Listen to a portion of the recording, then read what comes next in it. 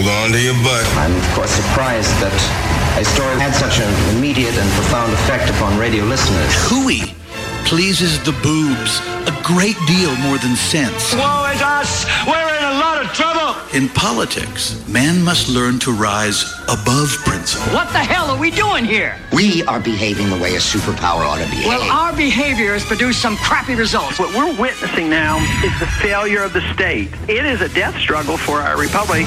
Giving voice to liberty in our time. Joey Clark.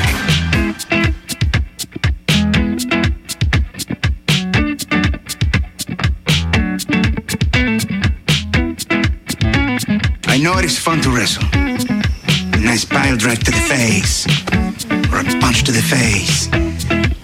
But you cannot do it, because it is in the Bible not to wrestle your neighbor. Well, I didn't read that passage, Nacho.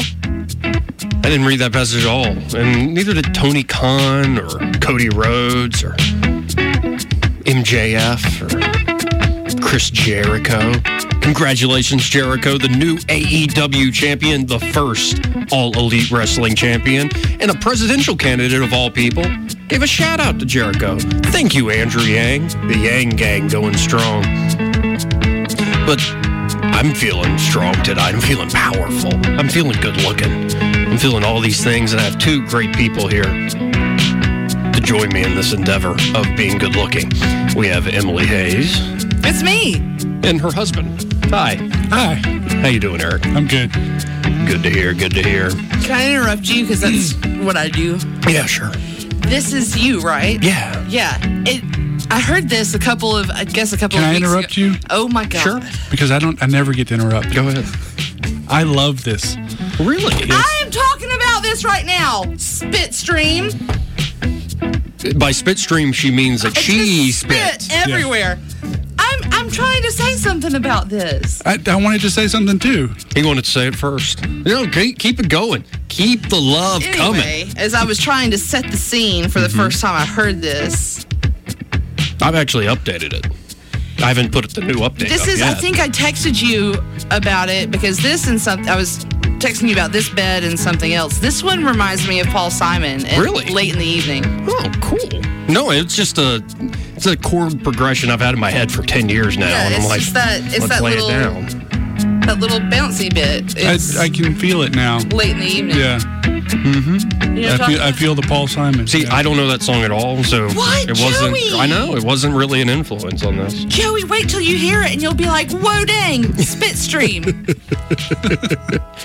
No, and I've updated it too. I've added all sorts of different things to it to make it sound beefier. I'm so glad you're getting back into music. Yeah, I'm enjoying that. It's part of why I feel happy. Good. Like, it's one of the few things that make me feel happy. I've learned this because.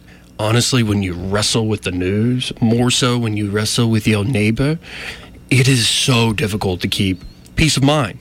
Stay at least positive. It's not like you have to be euphoric every minute of every day, let alone every day or week. But when you're constantly taking in information from the news, this has become my new big theme. It's not just like the movies you watch, the video games you play, the books you read. It's whatever information you consume. And just like some folks go on diets when it comes to their nutrition, I think people need to be more careful about the information they are constantly consuming and passing on.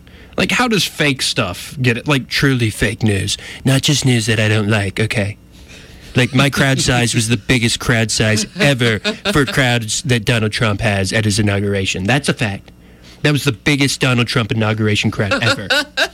That's true. Yeah. Like, the Joey Clark Radio Hour is the #1 show from 6 to 7 in Montgomery, Alabama, on the radio, on News Talk. #1 show.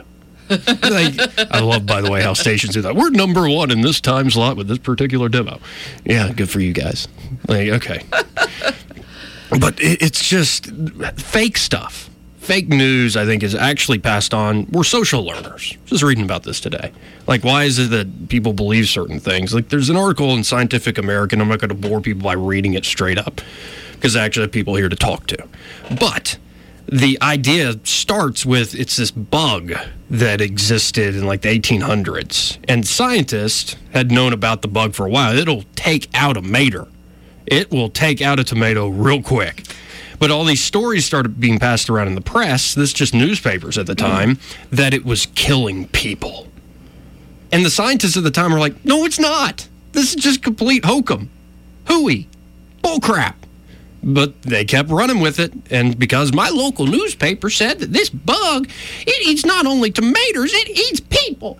And that just gets passed around and passed around and passed around. And so if it could happen back then, like 100 years, if not 150 years ago, it's happening at a faster pace today because you don't need just the word of mouth over the dinner table. You have social media to spread all sorts of things. I saw that this afternoon, and a friend of mine posted something that was fabricated, and I wrestled with how to tell said friend about that, and I just didn't. And I told said friend, and he said he didn't care. Oh, okay. Because, let's be honest, sometimes satire gets at the essence of the truth when it's not literally true. I you know what I mean? understand that. But along those lines of what you're talking about, when I was a kid at slumber parties, we played the game telephone. You know, where one person whispers one thing into someone else's ear, and they whisper it to the next person, and it goes around the room, and you know, the phrase is never the same by the time it's. I remember that game. Yeah, it's never that way. Well, part of that's because you have to whisper it really quickly. Yeah, then you have to keep. And some people don't like mouth noises right up in their ear. Some people do. You never know. It depends on the person. But yeah, it becomes, I don't know. Like this fact I have in front of me, this story. I don't know if it's true or not. I'm just a talk radio host. I'm trying to entertain and inform. But there's a new thing scientists, again, etymologists or whatever they are, the people that study bugs. Yeah. Etymologists. Yeah. I got something right. Yep. The people that study bugs have discovered something new about dragonflies. But I want to ask this. Was it January when y'all got married? Yeah, January 26th. God, it seems like so much life since then.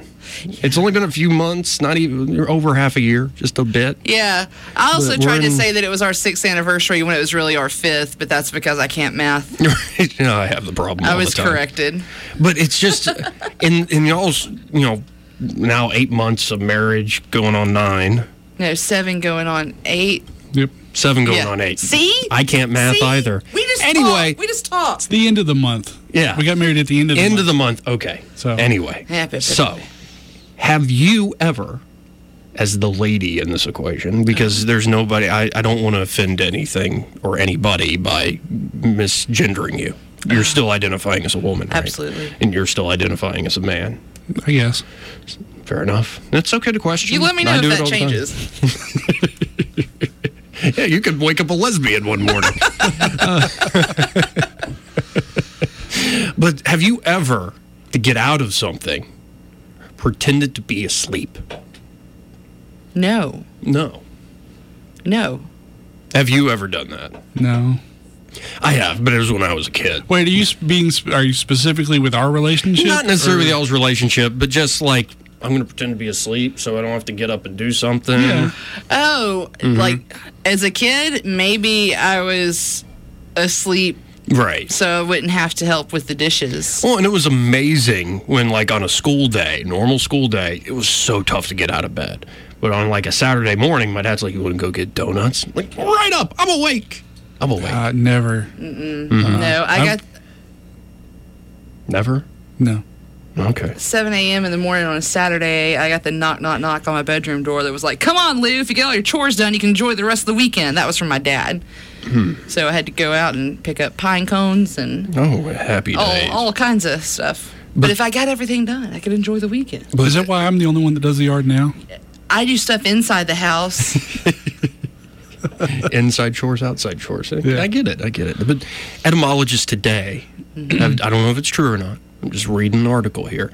They've discovered something about, in particular, female dragonflies, because biology is real, folks. I don't know if these dragonflies identify as men or women, but anyway, female dragonflies take this whole kind of sneaky show to a different level. They don't just pretend to be asleep. Female dragonflies will fake their own deaths to avoid aggressive male dragonflies. They captured this phenomenon on video for the first time while observing moorland hawker dragonflies in the Swiss Alps. I don't feel like it tonight, honey. I'm dead. Well, here's the thing. They pretended to be dead, and when researchers approached the dragonflies themselves to get a closer look, the female dragonflies flew away. Oh, just playing. Yeah, I just found that to be adorable. And again, this is because I'm going on an information diet. I can't just constantly talk about negative crap. It seems to be, it bleeds, it leads. Mm-hmm. Yeah. Like, I feel bad for the folks out in that, that boat off the coast of California. Boat fire? Yeah. Terrible. People trapped inside. But I'm like, my heart breaks for them, but I don't know them. Like, I have enough to worry about with, like, people I know dying. Or just, things I have to be concerned about. But that's a big national news story because it's interesting. Look at the flames. It weighs you down, It does. Well, and there's something about that where somebody, and I'm not saying they're bad people, but news directors have to go, oh, that's the story. There's death. There's fire. There's, like, human tragedy. We got to sell this so we get eyeballs on our station. See, I feel like I'm lucky, though, in this instance, because I don't ever need a diet from the news because I abstain from the news often. Well, that's smart of you. So see, okay, and that's where I'm torn because I've always wanted to know what's going on in the world. Sure, but there's a lot going on. Yeah, so it's hard for me to just not care about it or to not check in on it or to not want to know more about what happened with the dive boat fire or, there's a laundry list of stuff that's wrong, but you know what I mean? But I think what happens, though, is when you put on, like, the smarty pants hat, like I'm king of the world and I should be informed and engaged with the world, what tends to happen is you focus on the negative. Because it's easy to see what's happening with the negative. Negative usually happens immediately. When somebody dies, they die. They don't, like, slowly die over 10, 20 years or 100 years. But the good stuff that tends to happen in life, not all of it, but the good stuff tends to be happening without anybody really thinking about it. Sort of works out that way. It's been the story of the last 200 years. Like, I saw a fantastic article. It reminds me of conversations I've had with my progressive feminist cousin Jessica, in the sense that child labor, for instance, yesterday was Labor Day. Oh, the unions gave us that 8-hour day and the 40-hour work week, and they got rid of child labor. Because child labor laws were eventually passed, but it's actually the thing people aren't paying attention to, capitalism and trade-tested betterment, that allows people not to be child laborers, children not to work. For instance, most of human history, kids are working. You need your kids to work. That's why you have them, and half the reason you have them. And farm work is not, subsistence farming is not a great life for a kid. It got us by. It's what we had to do. It's in the Bible. You're going to work the fields. You're going to toil for your whole life. But as we start getting capitalism in this world and wealth starts to increase, some of those kids go to factories, and we start seeing the images of kids in factories. Terrible. But they're also making the choice to jump to the factory instead of working the farm. And then before child labor laws ever come about, because we're very serious about the world, we want to make things better. Before that even happens, child labor starts dropping at a fantastic rate. And all sorts of old British factories and whatnot, because people are getting wealthier, so the kids don't have to work. And what's interesting is every, like, horrible thing, we got to ban that. We got to outlaw that. The only reason you're able to ban it at a certain point is because people have gotten so much richer that they can ban it. It's not a necessity to life. So a lot of the progress, true progress in life, getting wealthier, becoming more humane, more considerate, is based on this thing we don't really pay attention to day to day. It's this slow, eking progress that allows us to, we like to think, we'd be these wonderful, gentle creatures 200, 300 years ago. No.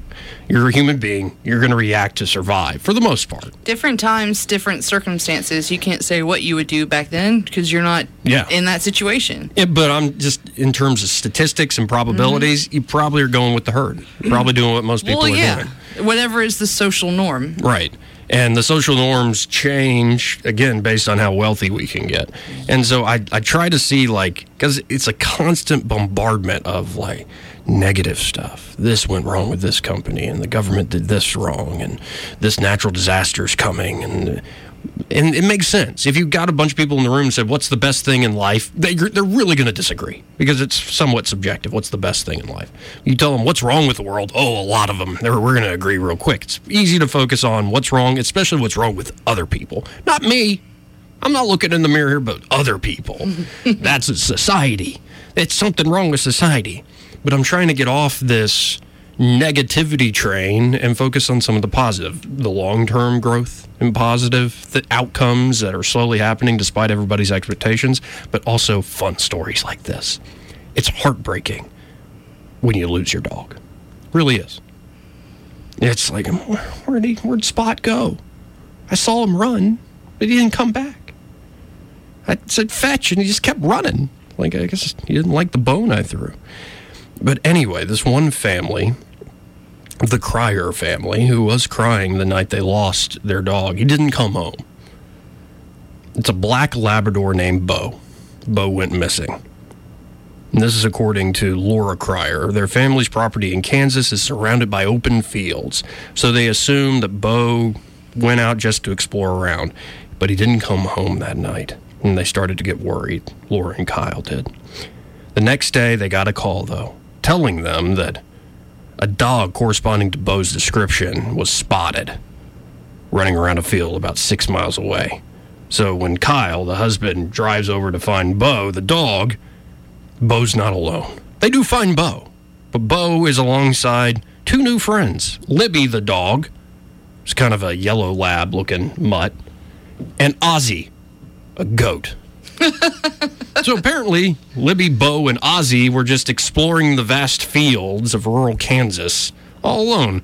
And folks, I encourage you to look up the story because Bo looks like just a dopey, dude, I'm having fun, black lab. It sounds like Homeward Bound 4. Exactly. And then this is Lizzie and the goat, Ozzy. Oh, bless it. It's hilarious. I love stories like that. Like, you're so worried. No, they came back and there's more friends. Apparently, these are the neighbors' animals. So, a little bit of crisis averted there. But this next story, because, again, I'm serious. You should be careful about what you put in your brain. But sometimes people take their own beliefs and they go a little too far. It's like, no, I can't have my belief challenged, no. I went to Catholic school, preschool till 12th grade, here at Montgomery Catholic. I loved my education. I mean, there was some, I could criticize it, but largely great education. Mm-hmm. And we read Harry Potter at Catholic. Mm-hmm. There's a story out of a Catholic school in Tennessee. I think what happened is they just renovated or built a new library, so they were renovating, kind of looking into what books they had on the shelves. And it had been years since they kind of reassessed what they had and whether they need to restock or get new editions of, whatever. And so they decided, Dan Rehill, a priest in particular, decided at St. Edward Catholic School in Nashville, he was worried about the heretical lessons that students could learn from Harry Potter. He wrote this in a Wednesday email to faculty members. At the advice of exorcists he consulted, they shared his concerns. So he purged Harry Potter from the school's library. Good news is there's this thing called the internet. And also just Amazon. So any parent wants to introduce Harry Potter, a God-fearing Catholic, got their children baptized, First Communion when you're real young. That confirmation's coming up when they're about 14. Seems a little early to me, but having done the whole thing. I went through, I'm Lutheran. I went through confirmation as well. Lutheran's very similar to Catholic. But you can still show your kids Harry Potter, so it's not really the end of the world. Of course, it's a private school. They can do what they want. But the reasons given, because Catholics do believe in using your reason to assess what is out there in nature, natural law, tradition, all these sorts of things. It's faith and reason working together. These are some of the quotes. These books present magic as both good and evil, which is not true, but in fact a clever deception. The priest explained in his email. The curses and spells used in the books are actually curses and spells. Wait, let me say that again. I read it wrong. The curses and spells used in the books are actual curses and spells, which when read by a human being risk conjuring evil spirits into the presence of the person reading the text. So it's kind of like Ash vs. the Evil Dead. Yeah, you read the Book of the Dead, the Necronomicon or whatever it is. But this is not the first time, there's been issues with Harry Potter. Like, there's this whole rage that it's Satanism. Really? It is. I've read Harry Potter. I've watched the movies. See, there's the thing. I didn't see any Satan going on. I don't feel like I can really comment on it because I think I've read 4 pages of Harry Potter, and it's when I was a substitute teacher in Georgia to a 3rd grade class. And I never got on the Harry Potter bandwagon. I wasn't a big Potterhead by any means. I have something close to that, but I wasn't a big Potterhead. One of my greatest friends in Mobile, she's a huge Harry Potter fan, and it's like, I'm in this house, and she's got customized things for all her pets that are. But you've seen the movies. No, I've not seen the movies. No, just in passing. No, they're good. I just pass by nah. Well, they get a little, the early ones are great. They're magical and fun and kid stuff, and the late ones are a little gloomy. Yeah, gloomy is a good word for it. They're a little too intense for my taste. Yeah. Well, in this new series, Fantastic Beasts and Where to Find Them, there are not enough beasts.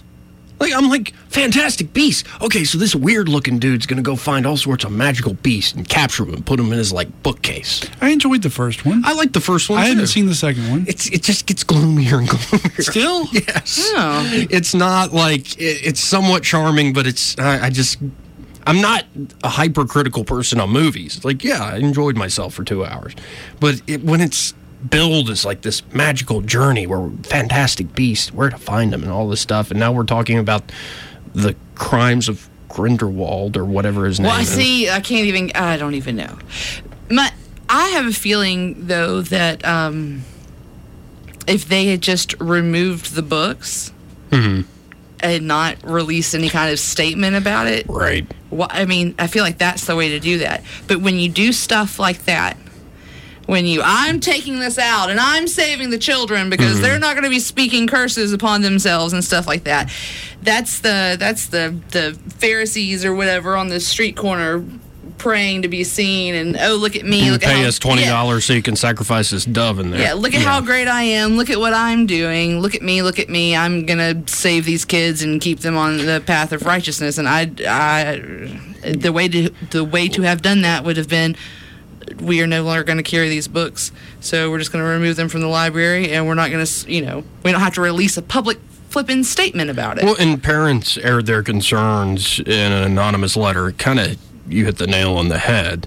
They didn't really, at the end of the day, they're like, it's your decision, and who uses the school library when, again, there's this vast world of books out there at very low cost for children to be provided by their parents. But they became concerned with the priest's quote-unquote fringe views and his ability, quote, to critically assess and discern fact from fiction.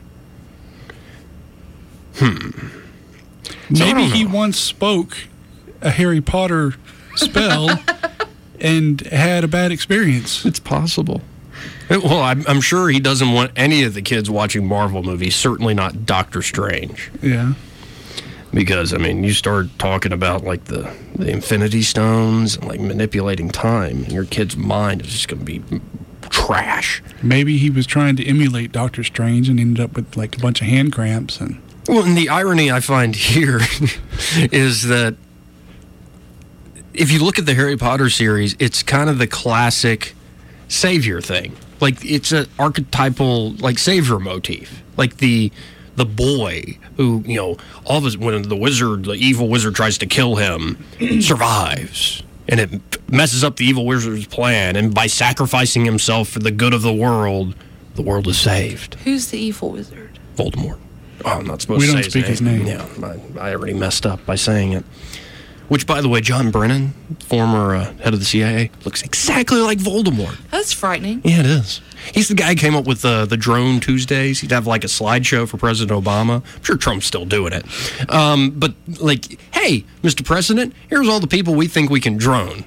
Not with the military, but with the CIA. We're now a paramilitary force. And Lord. we think this guy's a bad guy, so let's blow him up with a sky robot. How about that, Mr. President?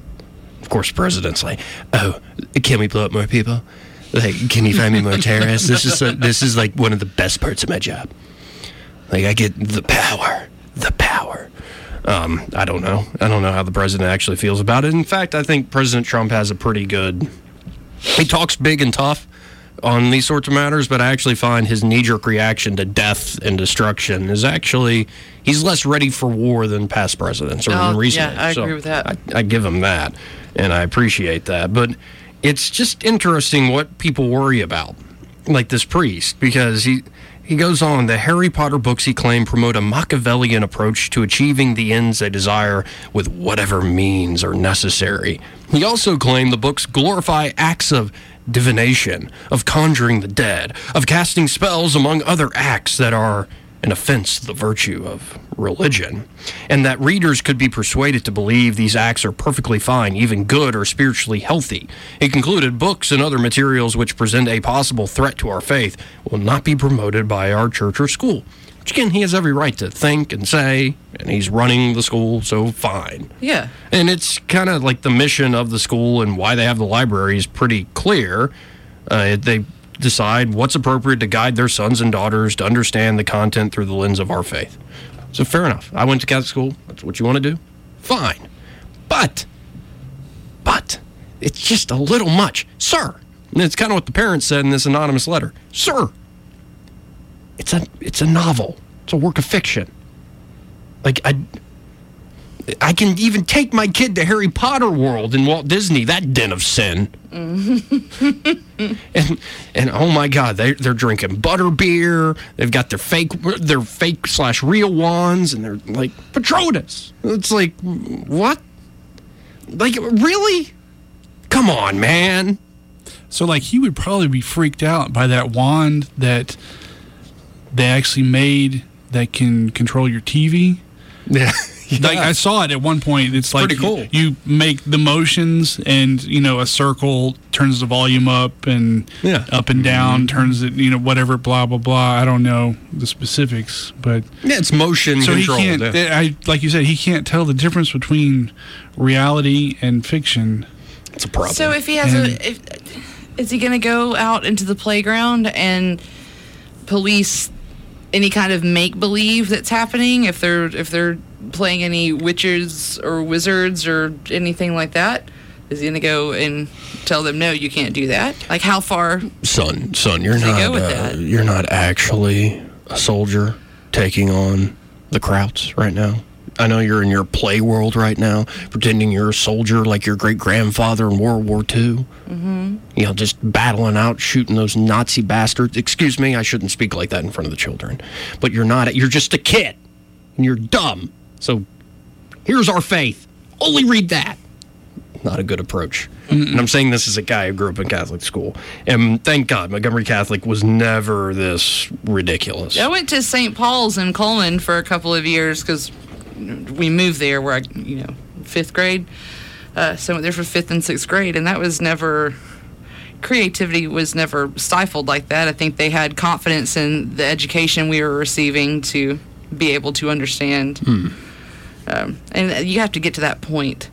Yeah. You have to trust that your teachers and your staff are providing the kind of education and that faith that the children understand and are growing and learning. And I measure, like... They're not going to wave a stick and you're going to be a puffle or whatever. And no matter, we came up with the sorting hat first. No, it's not a real thing. I don't even know what that is. It's not a real thing. And here's the thing. I judge, like, fiction. Like, movies, television shows, books.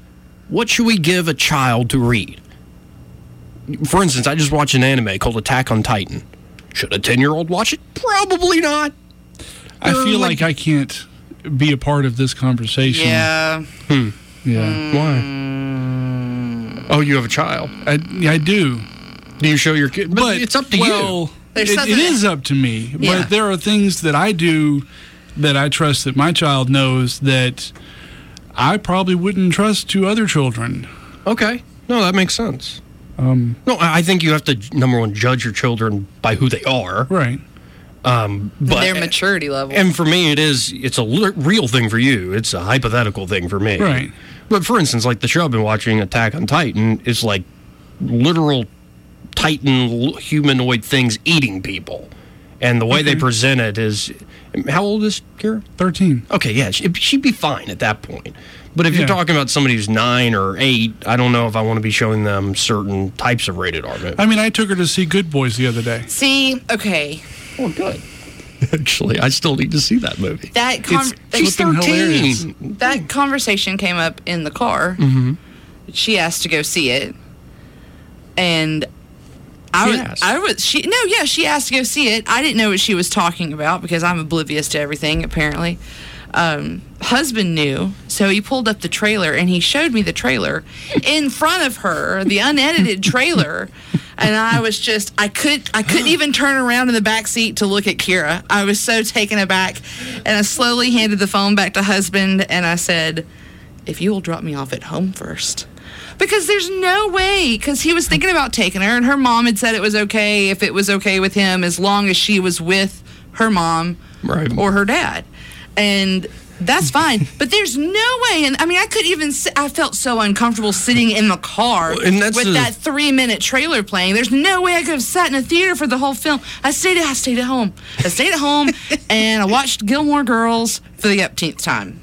See, but this is the thing. It's almost more difficult when it's not your kid, like, specifically.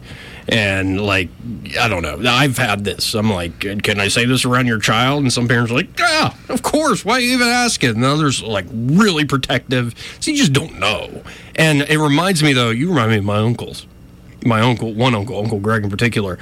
When I was pretty young, it was 99 when the second Austin Powers came out or something like that, 98. Mm-hmm. So I'm probably 10, 11, 12, whatever. And my mom was already like, I don't know if Joey should go see it, but they also, without her knowledge, took my brother Will with us. He's 3 years younger than me, so he's like 6, 7, 8. And they say before the movie, Will, we're going to let you see this. He was very mischievous at this time. We're going to let you watch this, but don't say anything to your mother. And we go back home, and the first thing Will does when we get in the driveway and we park next to the other car is he goes up to the corner, like the front headlight of the other car, and starts humping it. And it's like, Mini-Me, stop humping the laser. We're like, no, what did we do? So kids are impressionable. But, it's up to each parent at the end of the day. But sometimes you gotta let kids explore fiction, explore stories, explore narratives, and that's how I think we learn in a large way. It's not just like lectures and facts and memorize. It is stories. It opens up a whole world to you on how to see things from different perspectives, which makes you a bit better member of society. Right. Roll Tide. War Eagle. Very diplomatic of you, Eric. Here, we got to hit a break. We'll be right back. You're listening to the Joey Clark Radio Hour. Got husband and wife, Eric and Emily. Emily and Eric. We'll be right back.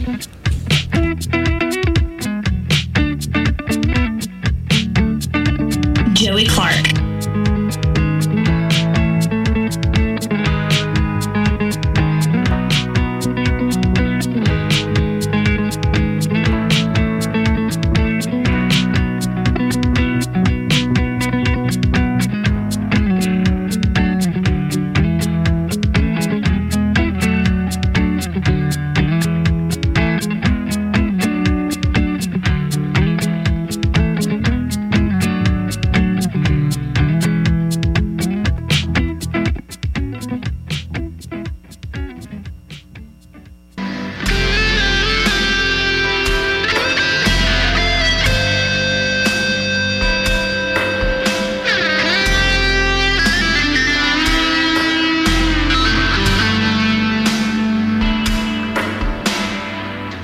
Joey Clark. And welcome back.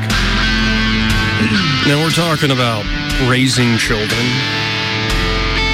It wasn't in general what adults should put in their minds. Actually, I'm less worried about the kids and more worried about people in their 50s and up who are now consuming stuff on social media. because they didn't grow up with this fast-paced change and turnover in information. Kids, it's kind of like, oh, that's what's going on. And they get pretty wise to the rhythms of how information flows at them. I worry more about folks, and I'm not just talking generational sniping. Like, there were studies done where people of different ages were asked to discern what's true and what's real online. And people that were especially 65 and up had a more difficult time of figuring out what's true and what's not than younger generations.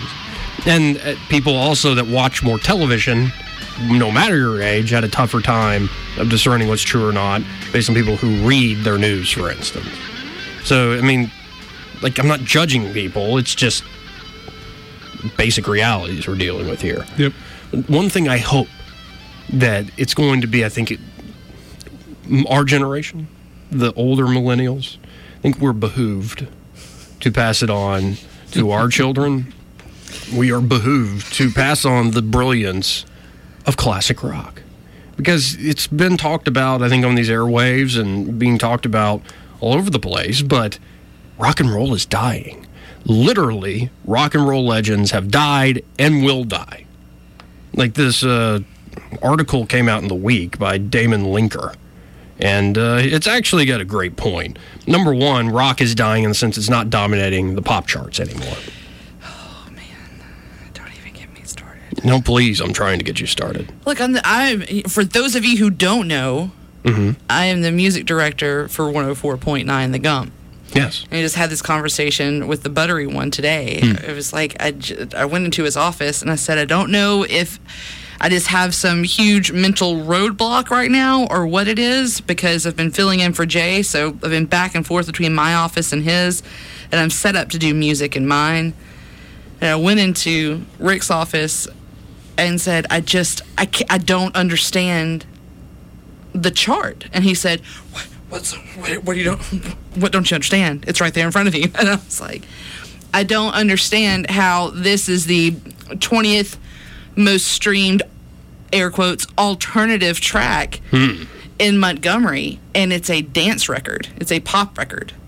Yeah, how did it get classified? It might be the 20th most streamed. Lil Nas X is in the alternative streams. Interesting. Yeah, it's really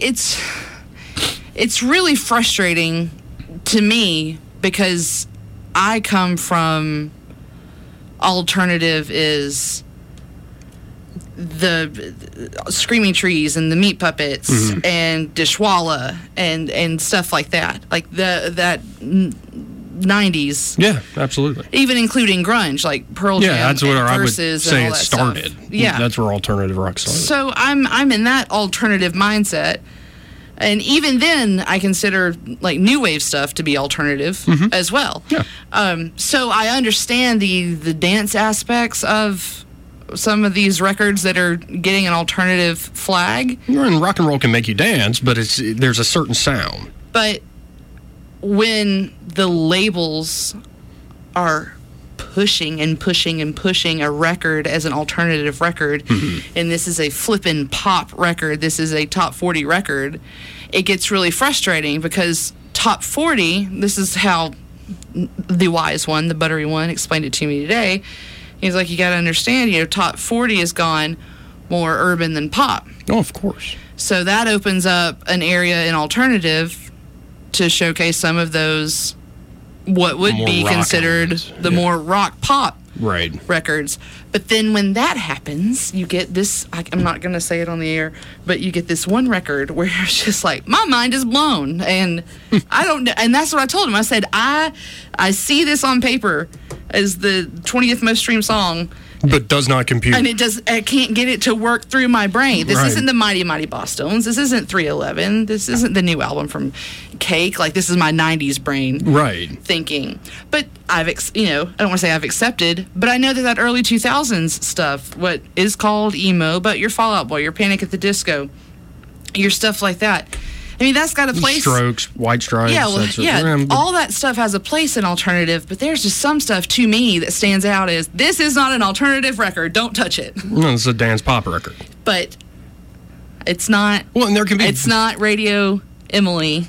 Oh, no. It's the Gump, and it's what the people want, and we give the people what they want. Well, and in general, I think this is a theme. Technology is changing everything. There's a realignment, and it's not just music, it's politics, it's every industry you can imagine, the book industry, movie industry, television. Everything's changing very swiftly. Do you know who I talk to a lot about music director, air quote, hardships? Because it's not hard. It's not hard. I'm not complaining by any means. I love... Pretty fun gig, actually. Love my job. You want me to listen to 3 records and tell you which one I think we should add? Okay. Sure. You know, like, I love being music director. But the person that I can talk to the most about any kind of frustration is Rich Thomas, because he was a music director in his early career. And Rich Thomas is a huge alternative rock fan. He will come in here in the morning and be like, hey, did you hear that track from Abso Facto? It's called Dissolve. What do you think about that? And he wants to know what records we add, and he listens to the Gump, and he talks about it. And that's one thing that we talked about, was how when he was a music director, he had to call the record stores and, you know, how many did you sell this week? How many, what do you got? What album, like, what were your top 10 selling albums? What were your top 15 selling albums? And who outsold who? And that's how they got their information. Well, where now for us, it's streams. Yeah, and it's interesting that it's being pushed down to you. And so it makes you wonder, is this actually what's been most streamed on Spotify or whatever, or iTunes or Tidal or whatever? I know Tidal, for instance, which I use because of Prince. Most of his stuff's there. There was a big controversy on the streaming numbers being fudged. Yeah. So they didn't have to pay certain artists as much. So I wonder sometimes, is this truly, like, you look at the Hot 100 right now, like the Billboard Hot 100, is this the same type of Hot 100 that, does it work in the same way as when the Hot 100 was out, the tops of the charts in the late 60s, 70s? Probably not. No, and I don't want to say our fail-safe. I don't know what the right word is for it, though, but we don't go off of one chart. We go off a composite that is Rick has put together. But I don't think there's some big conspiracy afoot. I think it's just a fact that a lot of the action, a lot of the creativity, like what's hip and cool, is not in rock. I think rock has done this thing that it was around for so long, for several decades, and was dominant for several decades. Like any art that goes around for a while and gets churned through society and people's minds, it becomes not just the new cool thing, where it's like, you know, the roots of punk music and early like British rock music, and then what went on in the 80s with pop kind of merging with, you know, all sorts of different genres. It becomes a historic artifact too, so people can study what is rock music and then try to recreate it. It's this backward looking thing, whereas and this is happening to a degree with hip hop, with other genres, it's still a new thing that you're doing that people haven't necessarily heard before. Now, there is this point that it's oversaturated in the sense everybody sounds the same because you're going to the same producers that are working with the same big companies and they push out all the same stuff. But I think there are new artists in whatever genre, and even in the rock scene, there's new stuff in alternative rock that people are being creative. It's just not the mainstream thing being pushed. There are creative people in like metal. I mean, I think that's where a lot of really creative minds in rock went to that heavier stuff, because there's still new ground to uncover there where you aren't going to necessarily sound a derivative of another band. But I mean, also the fact is that a lot of these legends are dying or will be dead before too long. I mean, we've already lost this list compiled from this article in the week. Brian Jones. Well, Jimi Hendrix was pretty young and a long time ago. Janis Joplin, Morrison, Elvis Presley, John Lennon. They died decades ago at a way too young age. And then there's legends by illness or drugs that are too recent, like George Harrison, Ray Charles, Michael Jackson, Lou Reed, David Bowie, Glenn Frey, Prince, Leonard Cohen, Tom Petty. And he's like, okay, all these are tough. I mean, it was real tough. I don't like to talk about it too much, but like when Prince died, that was like a shot in the heart. And I had people I hadn't talked to in years like texting me, are you okay? I'm like, yeah. At the time, my mom had just passed a few months ago, so I kind of felt dumb, feeling bad about Prince dying when I've actually gone through the death of probably the most important person in my life. So it was a little, but I was affected. It's like, this guy's an inspiration. And this is the point made in this article, that for me, it's Prince. For you, it might be Mick Jagger. He's what now? 76. Carole King is 77. Art Garfunkel, 77. Paul Simon, which you mentioned earlier, 77. Bob Dylan, 78. Paul McCartney, 77. Joni Mitchell, 75. And that's amazing to me. Joni Mitchell was one of Prince's big influences. And she's still alive. He died at 57. She's still going strong at 75. Jimmy Page is 75. Robert Plant is 71. Roger Daltrey, Pete Townsend, Roger Waters, all in their 70s. David Gilmour in his 70s. Rod Stewart in his 70s. Clapton, Debbie Harry, Neil Young, Van Morrison, Elton John, Don Henley, all these folks, these huge names. They're all in their 70s. And some might live to a ripe old age, get in their 90s, even to the hundreds, get into triple digits. But there does need to become, I think, and it will actually, in my mind, birth new creativity. Well, if you kind of accept that guard is going to go away, we got to pass on what they did. We also got to create new stuff, not just look back at what rock was. So who follows them? Like, I was really torn up when Chris Cornell died. Right, and he's another one. And I feel like that's more of a modern era person that would be, I guess, included on this list because it's all these people that have passed or are near passing. But Chris Cornell going, I feel like with Scott Weiland, it was something people were just, it was sad and shocking, but then it was kind of like he's just struggled with it for so long that, I don't know, that one was hard for my sister. But what's the next generation? Because all of those folks, that classic rock stuff you started with Jimi Hendrix and all that whole era is romanticized so much. Right, and this is part of why I don't think we have as much new stuff. This is what I hear from people I work with every day about how the 60s into the early 70s, the best, greatest time for music, the summer of 69. And let's be clear, I don't think that's just nostalgia on their part. I think there's a case to be made that I think so too. The 60s in particular. But there's a time in the 80s, when you look at the mid-80s, 84, 85, 86. Amazing diversity. Amazing music was being made. Yeah. So I think it comes in cycles. That's the human brain, though. Because that's what happens with the human brain, because those are the good old days. Oh yeah, and that's generally how people think. And that's what happens is the human brain remembers the good stuff, and they don't remember the bad stuff. Yeah. Well, and let's be honest, rock music was always a popular form of art. It's a pop art. So it's not like we go back to the stuff sometimes you do, like, oh, the playing on this track. No, it's usually like, I remember when I was 20 years old and I first heard Hotel California. Like, I mean, and I remember the first time I heard Hotel California, I'm like, this is amazing. Like, you can still rediscover, like, all sorts of stuff.